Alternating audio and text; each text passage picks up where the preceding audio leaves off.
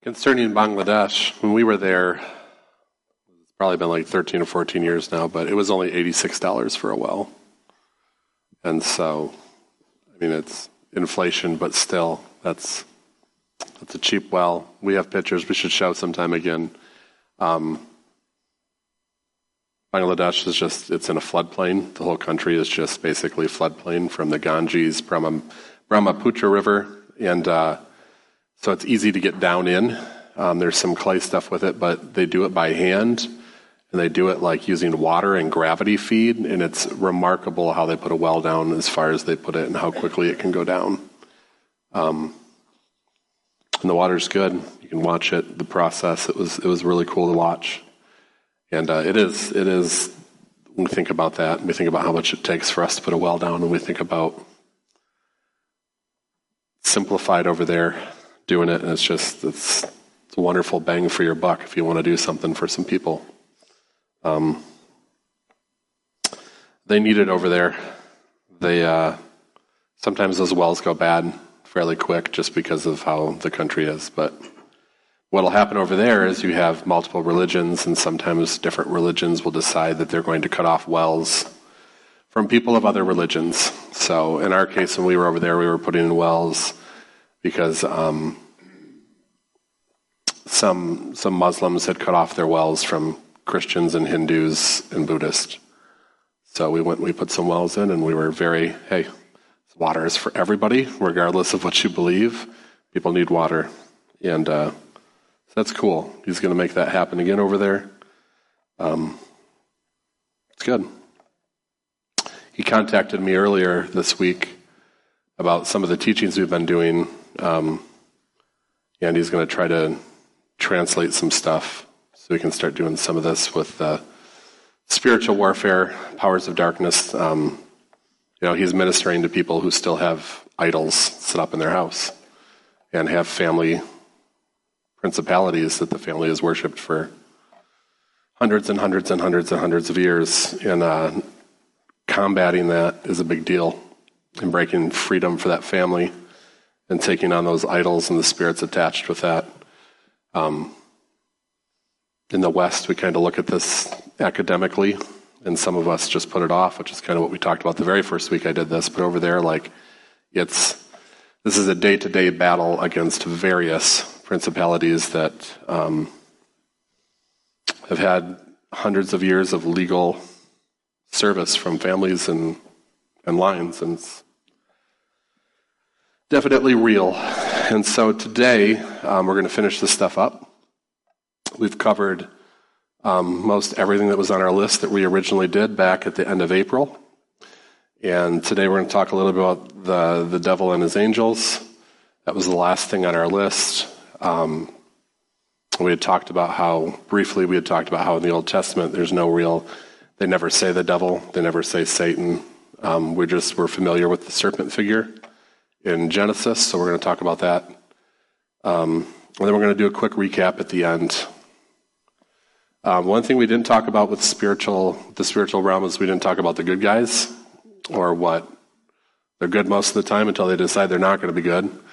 So we're going to briefly talk about cherubim and seraphim being throne guardians, the watchers that are mentioned in Daniel, and then we talked about how they were again mentioned in Enoch, and then later in the New Testament by Jude and Peter. Angels in quotation marks, meaning those that were sent on missions and messengers of God. And then a little bit about archangels. But first we'll talk about cherubim and seraphim. Both are considered hybrid creatures. When you read about the throne of God, you get these really crazy descriptions of the creatures that surround God, and they're spiritual creatures.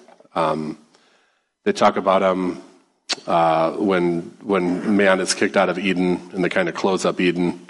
He puts cherubim, these guardians, and again the idea is that they protect and dwell in sacred space to keep those that are unholy and those that are not worthy out of the sacred space. So you get, I think it's Isaiah when he goes, they have to touch the coal to the lips to make him worthy. That's the sacred space, the fire, this holiness of God that radiates from the throne. Both are considered hybrid creatures in the Bible. They have this hybrid appearance, various biblical descriptions. They don't really get mentioned as angels, or Malachim is the Hebrew for angel, angelos is the Greek for angel. So they are kind of their own separate thing. They are spiritual beings. You get a lot of hybrid creature talk in the Bible. Cherubim comes from the Akkadian caribou or caribou. They would call them cherubim. There are other cultures that saw these creatures.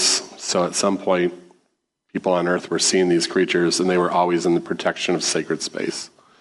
Other cultures will reference them. When you get back into the time of like artifacts that are coming out from like the flood, you see figures very much described around the throne with the wings and the lion faces and the different things going on. So at some point, more people saw these things, and there was talk of these things. Seraphim, a lot of people, academics will consider cherubim and seraphim about the same. Just saying that because they both kind of fulfill the same role in scriptures. Seraphim is interesting. Quote here from the Journal of Biblical Literature. The seraphim of Isaiah 6:2 and 6 that attend Yahweh's throne may also have been fiery beings if the noun derives from the verb seraph, to burn. Some people say seraphim just means burning ones. That's if you take it as a verb. But it more likely that it derives from a noun, because it's a creature, it's a thing. And the noun is actually serpent, which in turn is drawn from, you see this in like Egyptian iconography. You have these flying serpents that are around sacred space in there too. Again, hybrid animal spiritual beings. Anyway, this is important because this is going to get into Satan a little bit. If that is the case, Egyptian imagery related to the divine throne guardians includes fire as well, which it does. But again, just more throne guardian imagery considering these.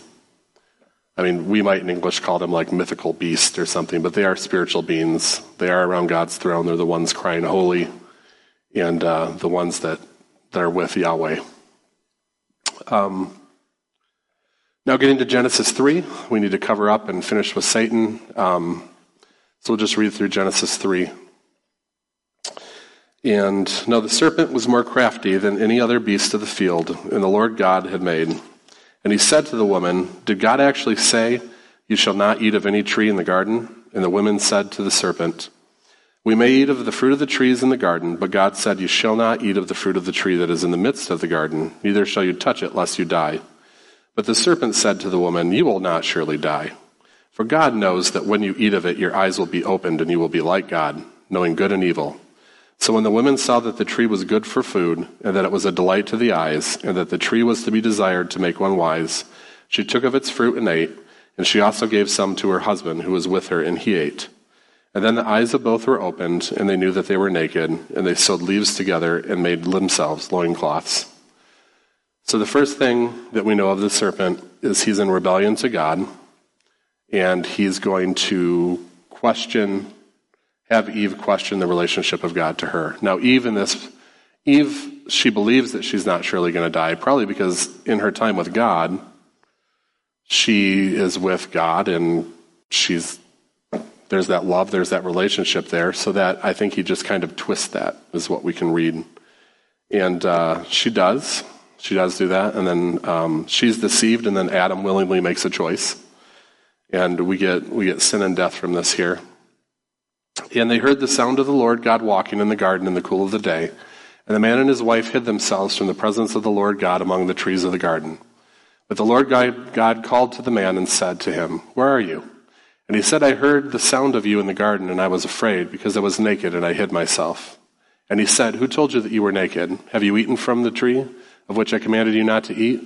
And the man said, "The woman whom you gave to me to be with me, she gave me the fruit of the tree, and I ate." And then the Lord God said to the woman, "What is this that you have done?" And the woman said, "The serpent deceived me, and I ate." And so we're going to go a little bit further here to the Lord's declaration. And the Lord God said to the serpent, and this is stuff that we're going to tie in to what we know of Satan in the Old Testament. And the Lord God said to the serpent, "Because you have done this, cursed are you above all livestock and above all beasts of the field. And on your belly you shall go, and to the dust you shall eat all the days of your life. And I will put enmity between you and the woman, and between your offspring and her offspring, and he shall bruise your head, and you shall bruise his heel. And we get one of our first prophecies here of Christ, way back in generation, and Christ does bruise the head of Satan. So just keep in mind the language of being on the ground, on his belly. He's being shut down to the ground. A lot of people take this and they're like, Satan was a dragon and he lost his wings and he was cast down. And we don't really know that. We don't know for sure any of that stuff, the form that he had. The form of a flying serpent reckons back to seraphim description in Isaiah. But there's also parts in the Bible where they refer to Satan as a cherubim. So I don't know. All that, who knows? But at this point, Satan's what he is different now. He's been cast down to the ground. Who was the Nakash, which is the Hebrew word for serpent? At this point in Genesis, it doesn't really give him a name other than the serpent. The Hebrew word is that's with the vowels taken out, because most of your Hebrew words should have the vowels in it. And then you assign vowels, and when you assign the vowels, it gives the word meaning. When it's a noun and you add the vowels in, you get serpent. Wasn't this kind of fun, the language use that God uses when he writes? Interestingly, if you put it into a verb, it turns into diviner or oracle, which also has that evil connotation to it.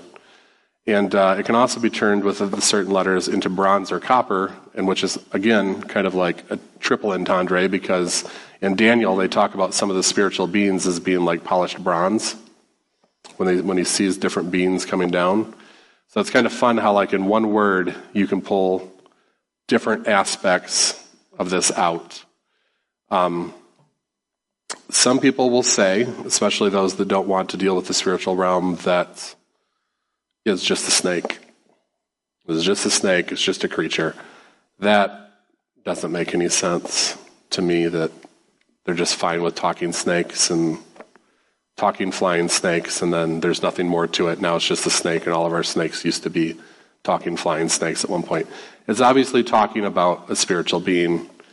And then what we have to do now is make connections with with direct scripture to figure out exactly who the spiritual being is. Are there more Old Testament references to this being? The answer is yes. There's at least two famous passages that people use.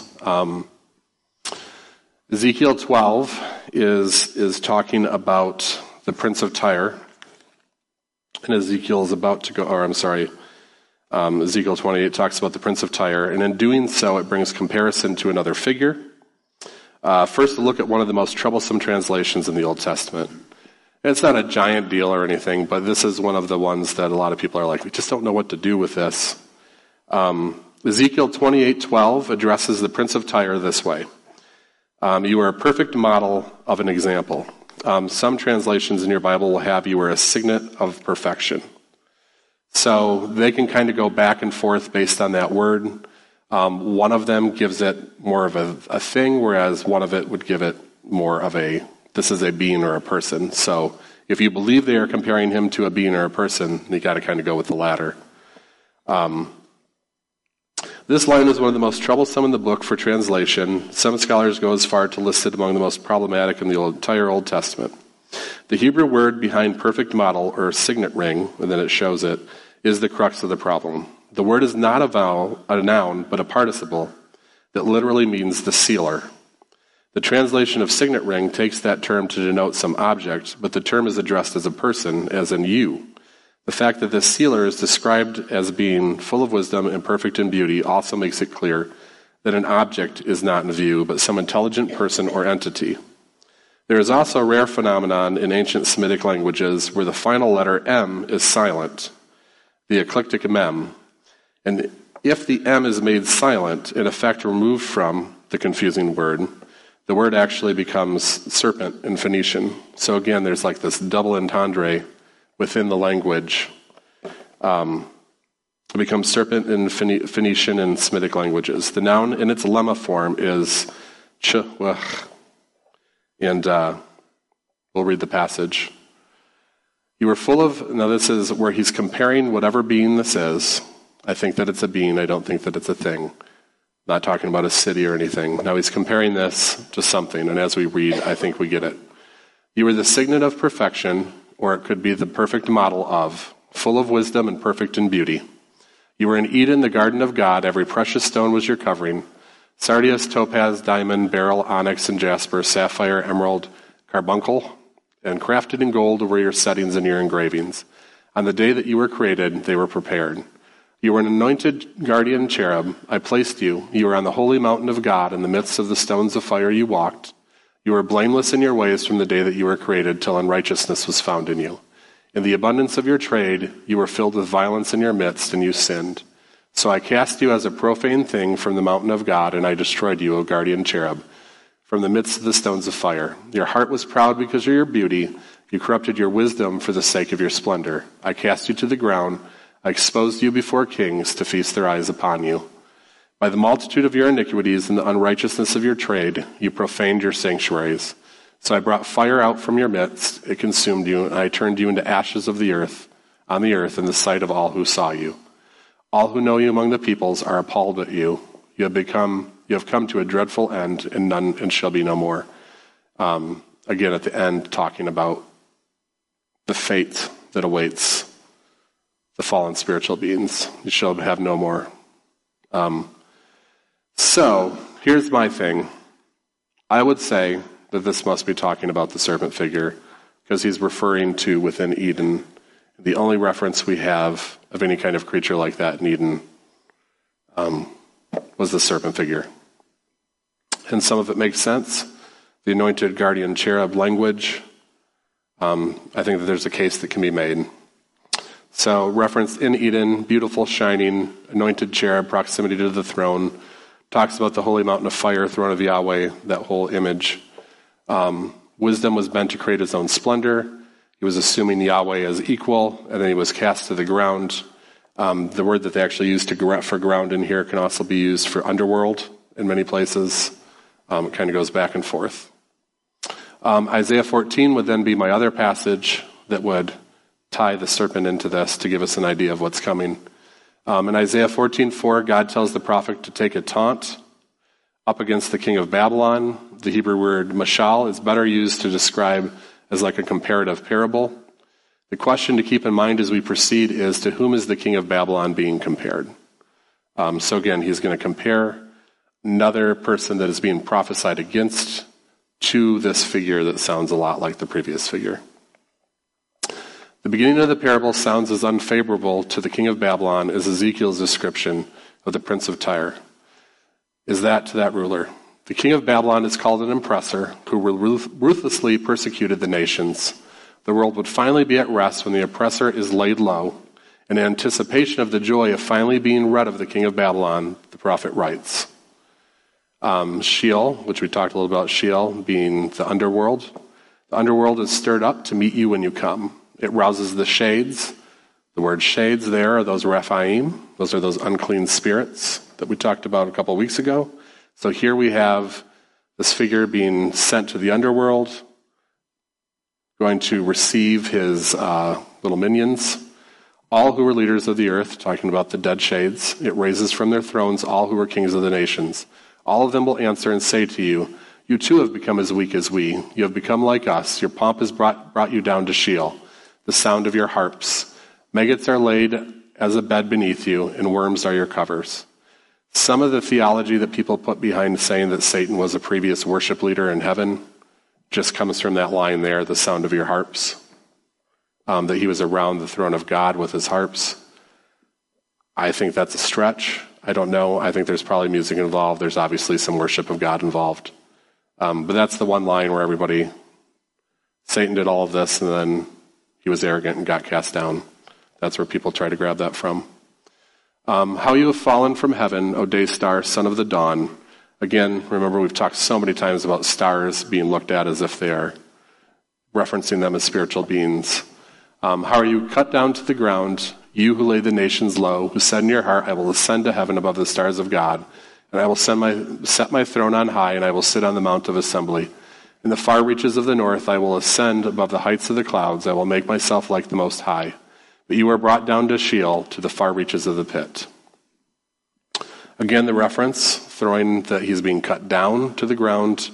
The Rephaim appeared again in here, references to the ancient kings, the mighty men, the spirits that are left. They rise to greet him. Similar language, again referring to wanting to be like Yahweh. I think this is our crux right here on why he did what he did with man. We were created in Genesis to rule the earth with Yahweh. That was our purpose. He created Eden. We saw that was good. He said, go out and subdue the land, multiply. I'm going to guess that it irked this being that we were given the domain of earth. And so to get rid of that, Satan does what he does, because I believe this is referring to Satan, the serpent. He does what he does out of jealousy, out of spite. Obviously, he thought a lot about himself. He's probably wondering why, look at the way I'm created, look at what I do. Why isn't this place for me? Why do these mudball beings get to do what they do and partner with God? Why were they chosen? That's speculation, but I think that fits the verses. I think it's a jealousy thing. I think he knows the destiny. He knew what we were created as, and he wanted to stop that. And he did effectively stop that for thousands of years, but not permanently.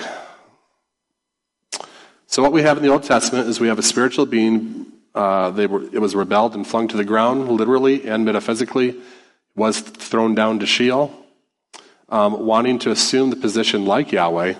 Proximity to the throne, close relationally to Yahweh. He knows what Yahweh's doing because he was right next to Yahweh's throne.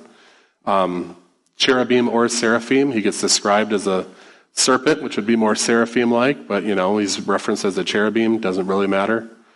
And then again, the Rephaim, those spirits of the Nephilim, the demons rise to greet him, also the inhabitants of the underworld. This makes sense to me a little bit more now, because the Rephaim, those spirits that are left over, they have no rank. They're called bastard spirits. They're called unclean spirits. They don't have anything of any kind of higher anything in this hierarchy. I'd most likely follow the original rebel as father. That would make sense. Again, speculation, but based on context of multiple verses. So I think that's where Satan gets the beginning of his crew. Throw him back. We talk about Satan and the devil a lot. People always get into the horns and the hooves and the pitchfork, and we always wonder, where is that coming from? This was a slide from a couple weeks ago, as was this. We talked about worship of Baal. If you'll notice on Baal is often used as the antithesis of God in the Old Testament. If you look at Baal, it's not exactly a pitchfork, but he's got his little thing with the things on top. He's got his horns, his horned helmet. He's got the hair on the chin, that ancient. So I don't think it's just a Western thing. I think this is just kind of how people have perceived it. We also talked about Pan a couple weeks ago. It was part of the Greek mythology, and also the one that was there at Caesarea Philippi. Again, look at Pan's description. I don't think that necessarily Satan looks like this. I'm just saying I think this is why he is depicted the way that he is depicted. So there's actually historical thousands of years of idealizing this figure like they would these big baddies, if that makes sense. New Testament. So we're done with the Old Testament, looking at the serpent being. We don't get a name. Then they decide, remember we talked about in the Old Testament, there's Ha-Satan, which just means the adversary. It's a title, not necessarily a person. But in the New Testament, we actually get Satanos, which is a proper name. So at this point, they're going to give him this name, and this is a figure. It's Ha-Satan transliterated. It means accuser. He's referenced multiple times in the New Testament as having a kingdom, which allows thoughts on rulership. He's an adversary, and there's multiple places where it's used within the same context as devil. They go back and forth between devil and Satan as title. Then we do have the word devil, which is the Greek diablos, which means slanderer. He is the enemy of Jesus and his work, used in conjunction with the father of lies, and also used in the reference of the devil and his angels. They also use it interchangeably with Beelzebul, which we talked about going back with Baal, master of the underworld. So perhaps means ruler in a heavenly realm, master of the realm, fits with the added Prince of Demons title that he gets in the New Testament also. And then again, they refer to him multiple times as the evil one, Hoporneros, and it gets paired at times with the generic Satan title. So those are kind of the titles that they give him in the New Testament. And then they'll actually, refer to him as the ancient serpent in the garden. So it kind of seals the identity of Satan, devil, as the original rebel, that first spiritual rebellion. Matthew 12:26, and this is Jesus responding. And if Satan cast out Satan, he is divided against himself. How then will his kingdom stand? And if I cast out demons by Beelzebul, by whom do your sons cast them out? Therefore they will be your judges. But it is by the Spirit of God that I cast out demons, then the kingdom of God has come upon you. The ruler of the world gets backed up by Paul's prince of the power of air and God of this world, God of this age titles. Air, sky. When he says air, he's not technically, I don't think, talking about the chemical composition of everything that we're breathing. He's referring to sky, which is one of the realms of heaven when the people go through the levels of heaven. There's like this that we have, there's like the atmosphere, there's the spiritual world. That's a teaching in itself, but that's kind of how the Jews looked at that at that time. So again, ruling, he's not ruling in, so when you see ruler ruling in the heavens, Satan's not ruling in what we would think of proper heaven. He's just ruling in this lesser place. So that has gone through our entire list. So now we're going to just go through and do a recap chronologically, just kind of leave us with something. You have the creation of earth. It's attended by divine counsel, the spiritual family. Yahweh creates man, physical family. Go subdue the earth, spread what we have in Eden across the earth, which is the kingdom of heaven. Heaven on earth is Eden. That's referred to as the Garden of Heaven. Genesis 1, the first spiritual rebellion in the Garden of Eden. The serpent goes against his creator Yahweh. Eve is deceived. Adam willingly joins along. Genesis 3. We get God deciding the spirit is cast down to the dust, the earth. Death enters in. Sin enters in. The mission to subdue outside the garden and spread even in heaven is delayed. Genesis 4 and 5, you have the proliferation of men. The serpent is still loose. Genesis 6, the decision of some sons of God, watchers or of the council, to leave positions and come to earth to create their own children with the daughters of men, taught man to sin even better. The Nephilim giants are born, human and spiritual depravity. Those original watchers are subdued and thrown into the pit, which is again referenced multiple times in the New Testament. Then you have the flood. You have the spirits of the dead Nephilim left to roam, the origin of unclean, bastard, or mixed spirits. Now a problem for humanity. Flood is over. God gives the same command to Noah's family, which is go out, spread, multiply, and subdue creation. Man multiplies, but does not all spread. They stick together in comfort and rebellion. Plans to build Tower of Babel in Genesis 11. God is not impressed. Once again, human rebellion. So this is now the third time God is dealing with a wide scale. People not doing what they need to do, not being loyal to what he has asked. God and divine counsel come down. We see that in Genesis 11. It talks about the we. The tower gets rocked. Humanity is fractured. Language is given. It looks like 70 council members are set over the current nations. And again, that's referenced back in Psalm 82, which takes you back to Deuteronomy 32:8. God creates Israel as his own. It is his portion for the plan to bring back the nations. He even tells that to Abraham, through you, the fullness of the Gentiles, the things we refer to. Abraham is given promise for believing loyalty, Genesis 12 through 15. Eventually, the nation's spiritual rulers fall into corruption at some point in Genesis. We don't know when. The Bible doesn't talk specifically. We just know that by Exodus, we already have all this idolatry and other people worshiping things. The story of the Hebrew patriarchs in Genesis working of a plan to restore. The forces of darkness are also at work. We know that the giant clans that are left, for whatever reason, are spreading again. We know that different nations start putting up their gods. Eventually, the Hebrews are in Egypt. Yahweh will bring them out. And again, he even prophesied that to Abraham. So Yahweh delivers the Hebrews from Egypt. He has victory over the gods of Egypt. That's referred a couple times specifically that he's laid those gods low.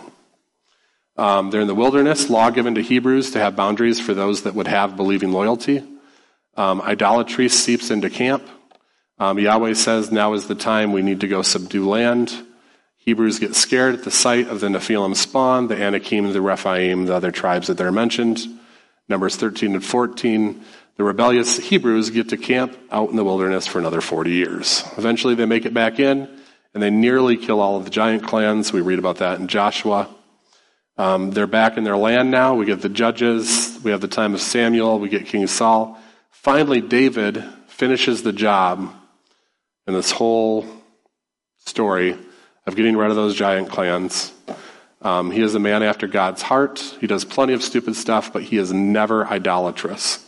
I think that's a very important lesson to take from David. David makes a lot of mistakes. He even listens to Satan when he does the census. He's made there's some definitely David bonehead moments.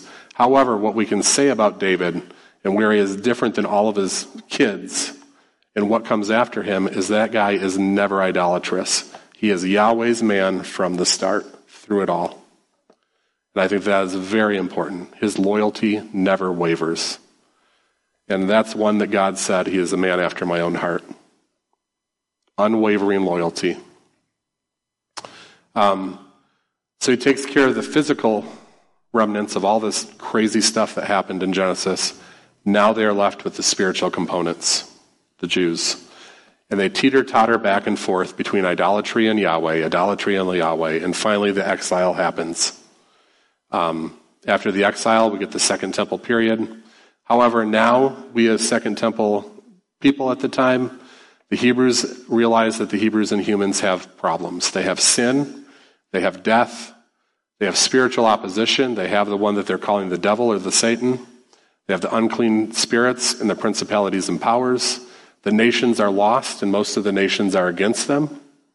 Should make sense if your nation is run by a rebellious spirit who is anti-Yahweh. He's after the Jews. Second Temple Jews are looking for a Messiah figure that will take care of all of this. Jesus provides the solution to all of this. We won't talk much on this because we've talked a lot about this in the past. Death and resurrection of Jesus. We preached one on soteriology, which is salvation doctrine earlier. We are now going to live forever with Jesus. Sin is broken over us.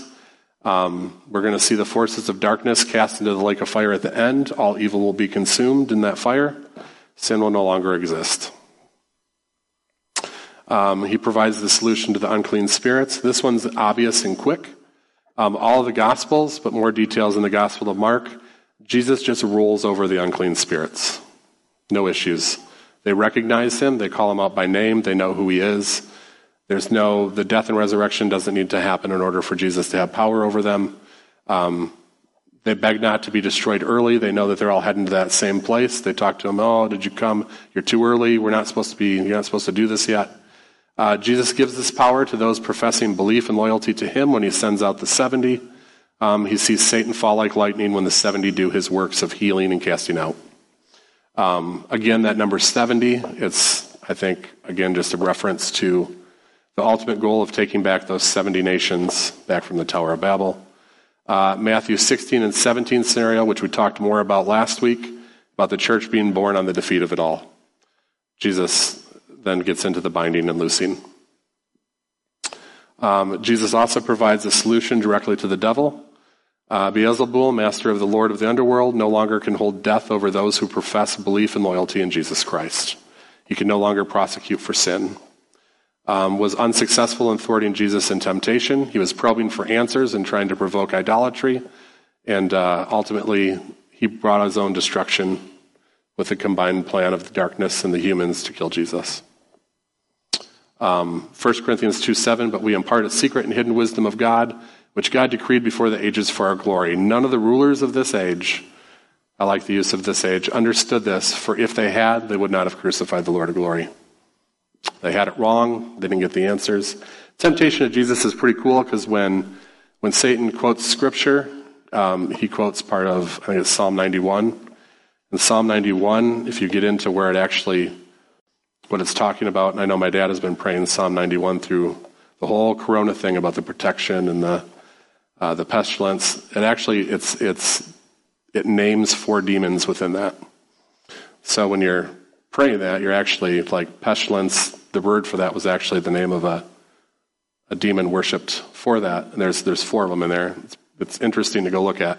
But anyway, Satan uses that. He uses this anti-demon psalm to quote to Jesus, hey, you have this, you have this power, do this. Just submit to me. But again, it's that idolatry. He's trying to get idolatry in there. It's about idolatry. It's about you not doing and not believing what God has said. That's the trick. They have they're done. So they just want you worshiping and doing other things. That's all they want. They're on the way out. They know about the lake of fire. Jesus provides the solution to principalities, Ephesians 1:19. And what is the immeasurable greatness of his power towards us who believe according to the working of his great might? That he worked in Christ when he raised him from the dead and seated him at the right hand in the heavenly places, far above all rule and authority and power and dominion, and above every name that is named, not only in this age, but also in the one to come. And he put all things under his feet and gave him his head over all things to the church, which is his body, the fullness of him who fits all in all. And to bring to light for everyone that what is the plan of the mystery hidden for ages in God, who created all things, so that through the church the manifold wisdom of God might now be made known to the rulers and authorities in the heavenly places. This was according to the eternal purpose that he has realized in Christ Jesus our Lord, in whom we have boldness and access with confidence through our faith in him. So Paul is just laying this out, this whole plan from the beginning, the mystery that was kept now has been fulfilled. And then he goes into talking about Jesus, the resurrection, the ascension. Now he's ascended and he's sitting at the right hand of God. Everything is below him. All those nation rulers, it's all below him.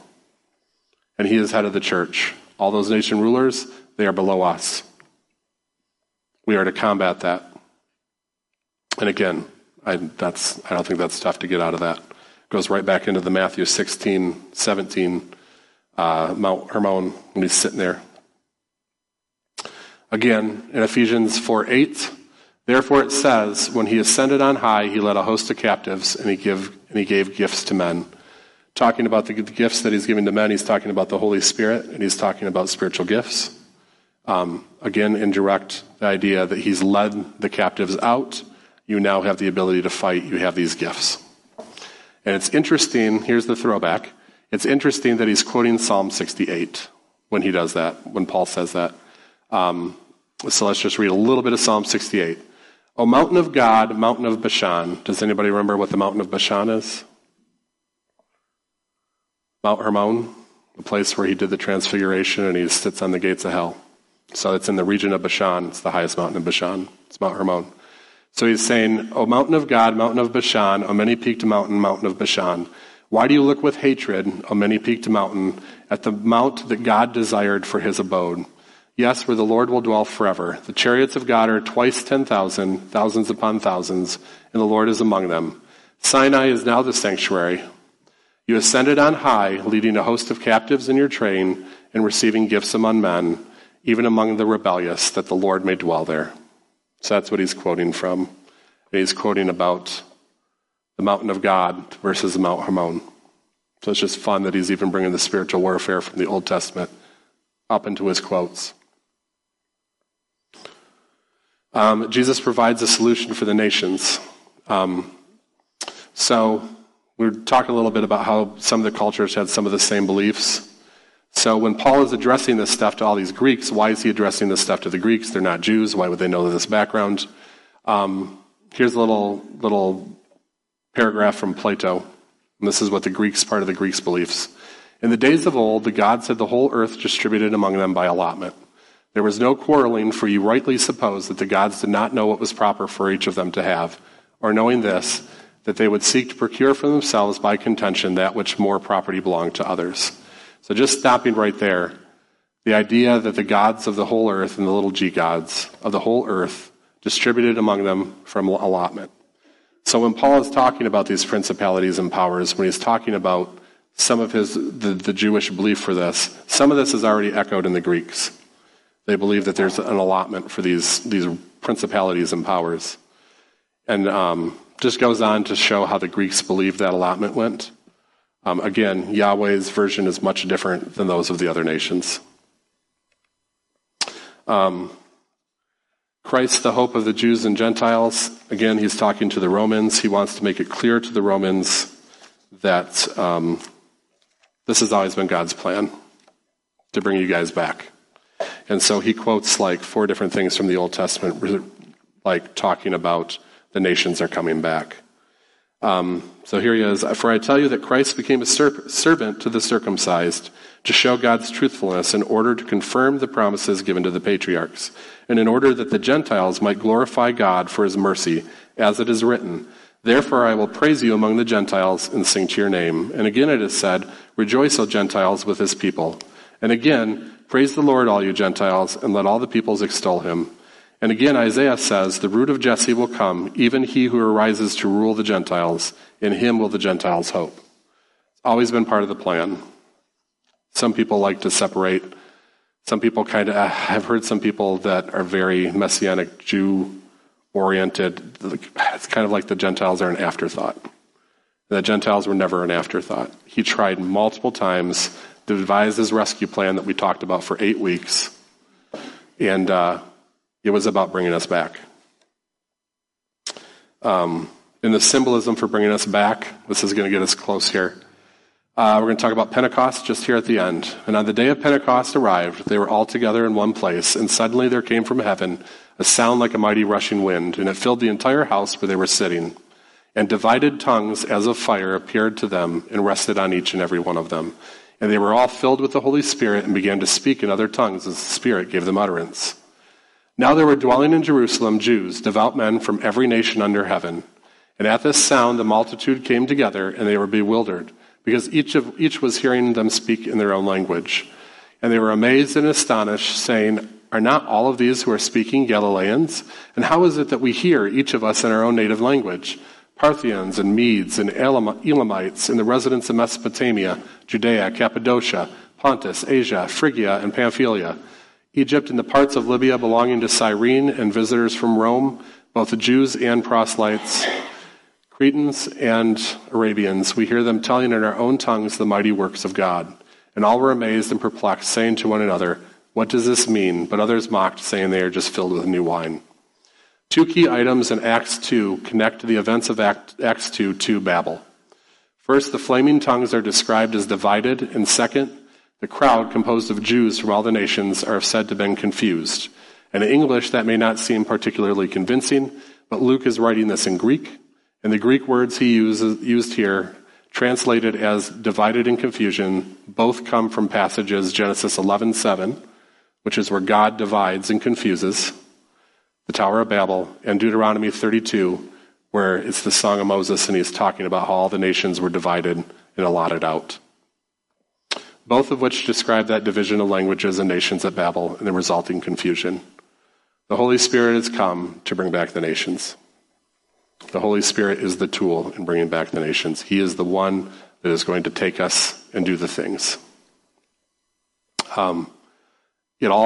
That's the whole flow. These spiritual dark forces, that's the whole flow. Jesus died, resurrected, he ascended, everything is under his feet. The Holy Spirit is here to help us. All of that's in there. All of it is even hinted from the beginning all the way through. I feel like that's what we're getting at. We're getting at that this stuff has answers. There's a full, coherent spiritual worldview in the complete Scripture. There are other ancient cultures that share a lot of these events, but the Hebrew Bible has a unique viewpoint on all of it.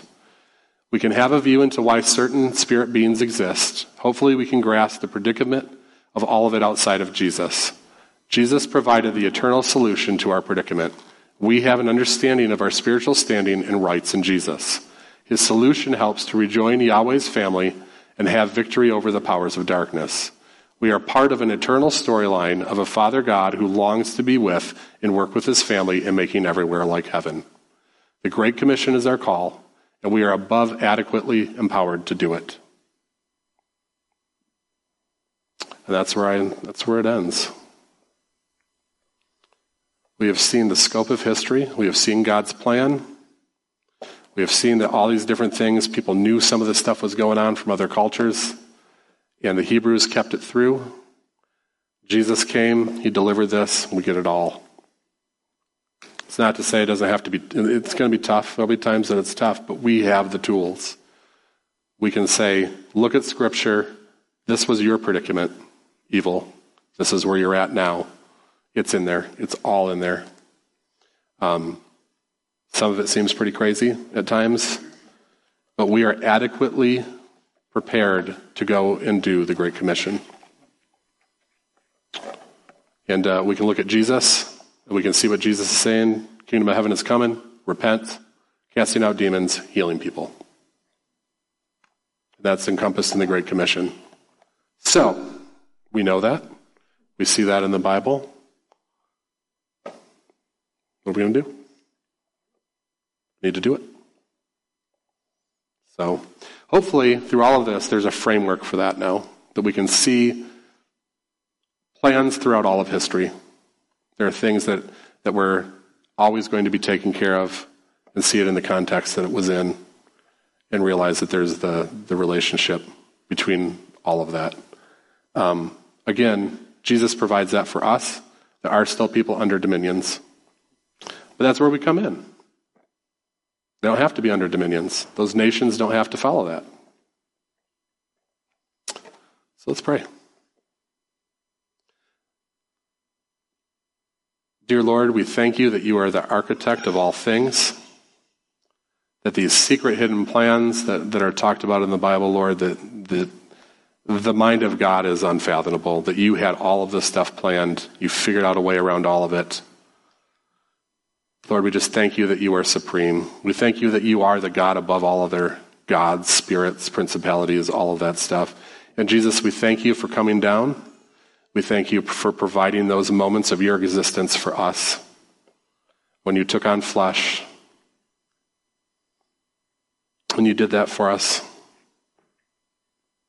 And we thank you as the head of our body that we have what it takes to not have to deal with all of this stuff, to come out in victory, that victory was won, that we live out of that victory.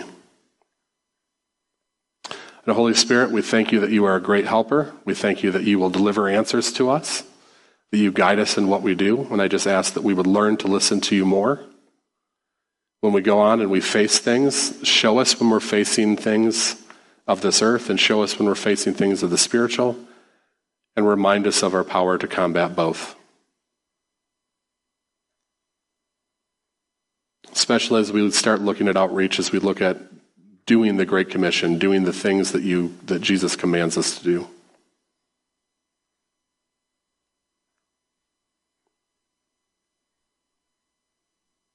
So Lord, just teach us and remind us. We want to continue to watch strongholds fall. We want to see heaven come to earth. That we can get it as good as we can get it until the fullness comes.